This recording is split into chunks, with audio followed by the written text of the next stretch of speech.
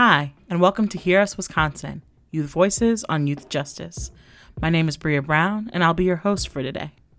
Today, I'll be guiding you through youth-shared stories in the Wisconsin juvenile justice system. We hope that these discussions will amplify the importance of youth perspectives and help to reimagine how the juvenile justice system operates. In this episode, we'll be introduced to Elijah and Tremaine as they share a bit about their lives leading up to their time spent in a youth detention facility in Wisconsin. And in the next episode, we'll hear a bit about their time spent in that facility.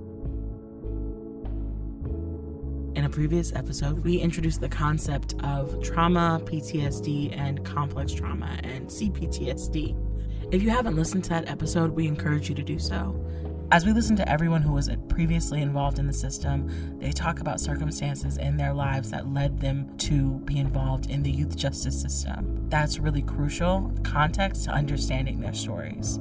It's also really important to understand how the system causes trauma to young people. Additionally, in this episode, we're going to talk about how racism impacts young people affected by the system and how racism upholds the carceral system. First, let's introduce Elijah. Introduce yourself. Hello, my name is Elijah. Where are you from? I'm originally from Chicago, Illinois, but I moved down to Racine when I was 6 because it was more fitting for my family, and there's barely any violence out here, so we try to move away from that. Got it. And do you have 3 words that would describe yourself? Athletic, intelligent, and very bright. Okay. Racine is a small town, but it's pretty big because of just like the stuff that goes around. You know, it's a lot of events that happens that the city gives us. Like for example, 4th of July is an amazing view downtown. It's a pretty quiet place to raise kids. Mm-hmm. Like it's a really nice place to raise a kid. Except for Chicago, Illinois, you know, you gotta worry about where the next bullet gonna come from. Moving from Chicago to Racine, it was a big help for my family and helped me grow to be a very, very intelligent man for me and my family. Do you have siblings? Yes, I have 2 brothers and 1 sister. Okay. And how do you fit in the middle, the oldest, the youngest? I'm the oldest. Oh, okay. Can you tell us a little bit about like your at-home school experience before going to Lincoln Hill? It was decent. I can't say troubled kid because I wasn't. I just had to protect myself a lot, fighting a lot, you know, doing little kid stuff. But that wasn't really nothing. I was cool. My parents was amazing. My little cousins and all of them, they was all around 24/7, so I always had something to do. I always played basketball, I always played football, I was in track and field for a lot. My uncle most definitely helped me stay focused. I was never off track. Yeah. So that would be good. So you liked school? I love school. So when you were in middle school, before you end up sort of ending up in your circumstances, I was an honor roll. I was in honor roll like every 2 weeks. It got to a point where my uncle, he paid me every time I got an honor roll because like I got it all the time. He said, so I got it like a lot. Like school was never a problem for me. You don't have to answer this question, but I'll ask it. Why do you feel like you had to defend yourself at school? Like if you were sort of focused on because you liked school. Bullies. I didn't like bullies. I couldn't stand them. I got bullied a lot. I really did. Why do you think you got bullied? Because I was a big kid. I was 350. Oh, you were a big 350. Kid. I was huge. So I got picked on a lot. So I always stayed in fights. But at the same time, when it come to getting my work done, still got your work done. Most definitely still got my work done. It was most definitely not during class. It was more like after the bell is when people get to acting mean and doing teenager stuff. Right. My first interaction with the police, I say I was like 11. It was pretty like, it was kind of weird for me because like I ain't never got stopped from the police or anything, but I was riding my bike, doing regular kid stuff, and I was a big guy. At 11, I was a big kid. I was huge. So I was just riding my bike, the police stopped me. It was kind of late at night, and he had asked me where I was going. I wasn't a trouble kid, I was just driving home from my grandma's house. So, I said, no, I'm going to my grandmother's house. And then they got out the car. He told me to stop. At that point, I'm like, what I gotta stop for? I'm going home. And he just told me to stop. I got off the bike, set the bike down. They started to talk to me. Come to find out, they said that I looked like, what is that word called? It's a word. Looked like the person that fit the description, meaning suspect. I'm like, wait, hold on, I'm only 11. I don't know nothing about doing anything like this. I'm in school. I got straight A's and B's. I'm doing me. I'm not worried about no crime, not even the drugs. So why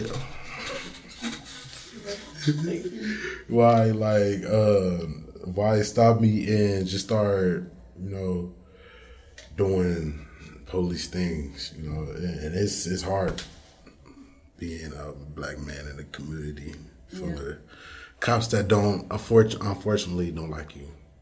And what happened with that situation? Did it end up?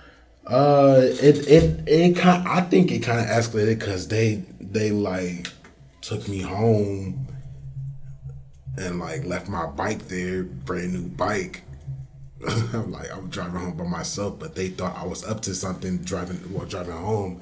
So late at night, they thought I was up to something, so they just gave me a lift home, and just told my mom. My mom didn't really care because some fact she hate the police, so she was just hoping that I didn't do nothing wrong, and I didn't do anything wrong. And I told her that they just stopped me because it was late night, and they got a call that it was a suspicious person in the area. So I don't believe that bull. That's some crap to me. And they left your bike on the street? Yeah, they left my bike there. I was definitely there. I was super heated. Yeah. Daddy just bought me that bike, literally, and somebody stole it. Try to go back. Right. Try to go back together. Thank you for introducing yourself to us, Elijah. We look forward to hearing more of your story. Next, let's introduce Tremaine. Introduce yourself, where you're from, and a little something about who you are. Well, my name is Tremaine. I am from Milwaukee, Wisconsin, and a little something about me is I've been through a lot, so I know a lot, and I move differently now. That's very good. So tell us a little bit about what you mean, or a lot about what you mean by you've been through a lot since. Since childhood, I haven't had my father around, but I did have a stepfather. You know what I'm saying? He taught me a lot. He kept me under his wings up until the point where, family things got moms and him separated. Mm-hmm. And then that's when it's like my mama, she tried her best to raise, single sons. Well, as a single parent, to raise two 2 kids, 3 kids, and after a while, it got tough on her. She couldn't keep up with all of us, and I ended up, drifting off towards more of a street life. You know what I'm saying? Instead of sticking with school and stuff like that. Really I was in the school that was, accelerated learning, but after I touched the streets, it was more, I got pushed away. You got pushed out of that school? Yeah. But interestingly enough, there was this teacher at that same school who recommended that you do the online. No, it was a different. Once I left that school, I went to 2 different public schools. Okay. Custer. It was Custer and Vincent. And it was a private school before that? Yeah, it was a private school before that, Believers in Christ. And what age would you say that you were like sort of moving out and spending less time in school? Freshman in high school? Yeah. And how old are you now? I'm 20. Okay. Oh, that's right, because you had a birthday. Yeah. That's right. And so what did that mean then? Like, what were you doing? Were you getting into trouble? Like, yeah, I was hanging out with the wrong crowd. Plus, it was more of me watching my mama kind of struggle to try to take care of us. So I tried to, I guess, be a man myself and just ended up doing things the wrong way. Ended up with the wrong crowd of people and learned some bad habits. Yeah. So talk to us a little bit about, like, if I could just ask you, like, a really direct question. Like, when was your first interaction with the juvenile justice system? And what has that looked like? Well, my very, very first interaction was getting caught with some bikes in Glendale, and that we found in an alley. I guess they said we tried to steal, or we broke into the garage and stole them. And they gave me bracelet for that for 2 months. They gave you what? Bracelet. Oh, okay. Probation, like an ankle probation, yeah. so you're being monitored. Yeah. And how old are you? I was like 13. 13. Yeah. Yeah. But we was really fixing on the bikes. We found them in a trash can, but we was in what we call a white neighborhood. So they seen black people with bikes. So they assumed the neighbors stole them. Yeah. And so when you got the bracelet, were you like living at home? So you were going back home, or where? Yeah. And then, did you have a lawyer? I probably had a public defender, but I don't remember the name. You don't remember? I don't remember the name. I didn't went through a lot of cases, so. Yeah. Yeah. Okay. So that was the first one. So sort of tell us about you can create a timeline. If you want to talk about the timeline, like. So that was the first, and then where did things get better, or where did they get worse? They kind of got worse, I would say. Because my mother, she ended up doing some time herself. I ended up acting out a little bit more. I was chewing from school. I started getting tickets and charges for possession of, narcotics, drugs, and stuff like that. Attempt to sell, breaking and entering. I was doing a lot of bad stuff. After she went to jail, I guess I don't know what point in time that was. Like, I don't know what type of outbreak that was, but yeah. So when you're this is around like the age of 15. Okay. I think I had a reign of terror, I would call it, till like 17, until I went to jail. Reign of terror. Yeah. And go ahead. Where were you physically living when your mom was in jail? I was still in the same house she left us in. Oh, okay. Because she paid the rent up. Was your stepdad? No, it was just you and... They had divorced, I think, when I was 13. Okay. Cool. But you had siblings? You have siblings? So that it was just you and your siblings in the house? Yeah, my brothers. I would say sibling. I got multiple siblings from my biological father, but from just my mama and my biological father that lived in the same household, it was me and my brother. So were you taking care of him he younger? No. He my older brother. He's your older brother. Oh, Yeah. okay. Right. At the point she went to jail, she only got locked up and went to county for 5 months.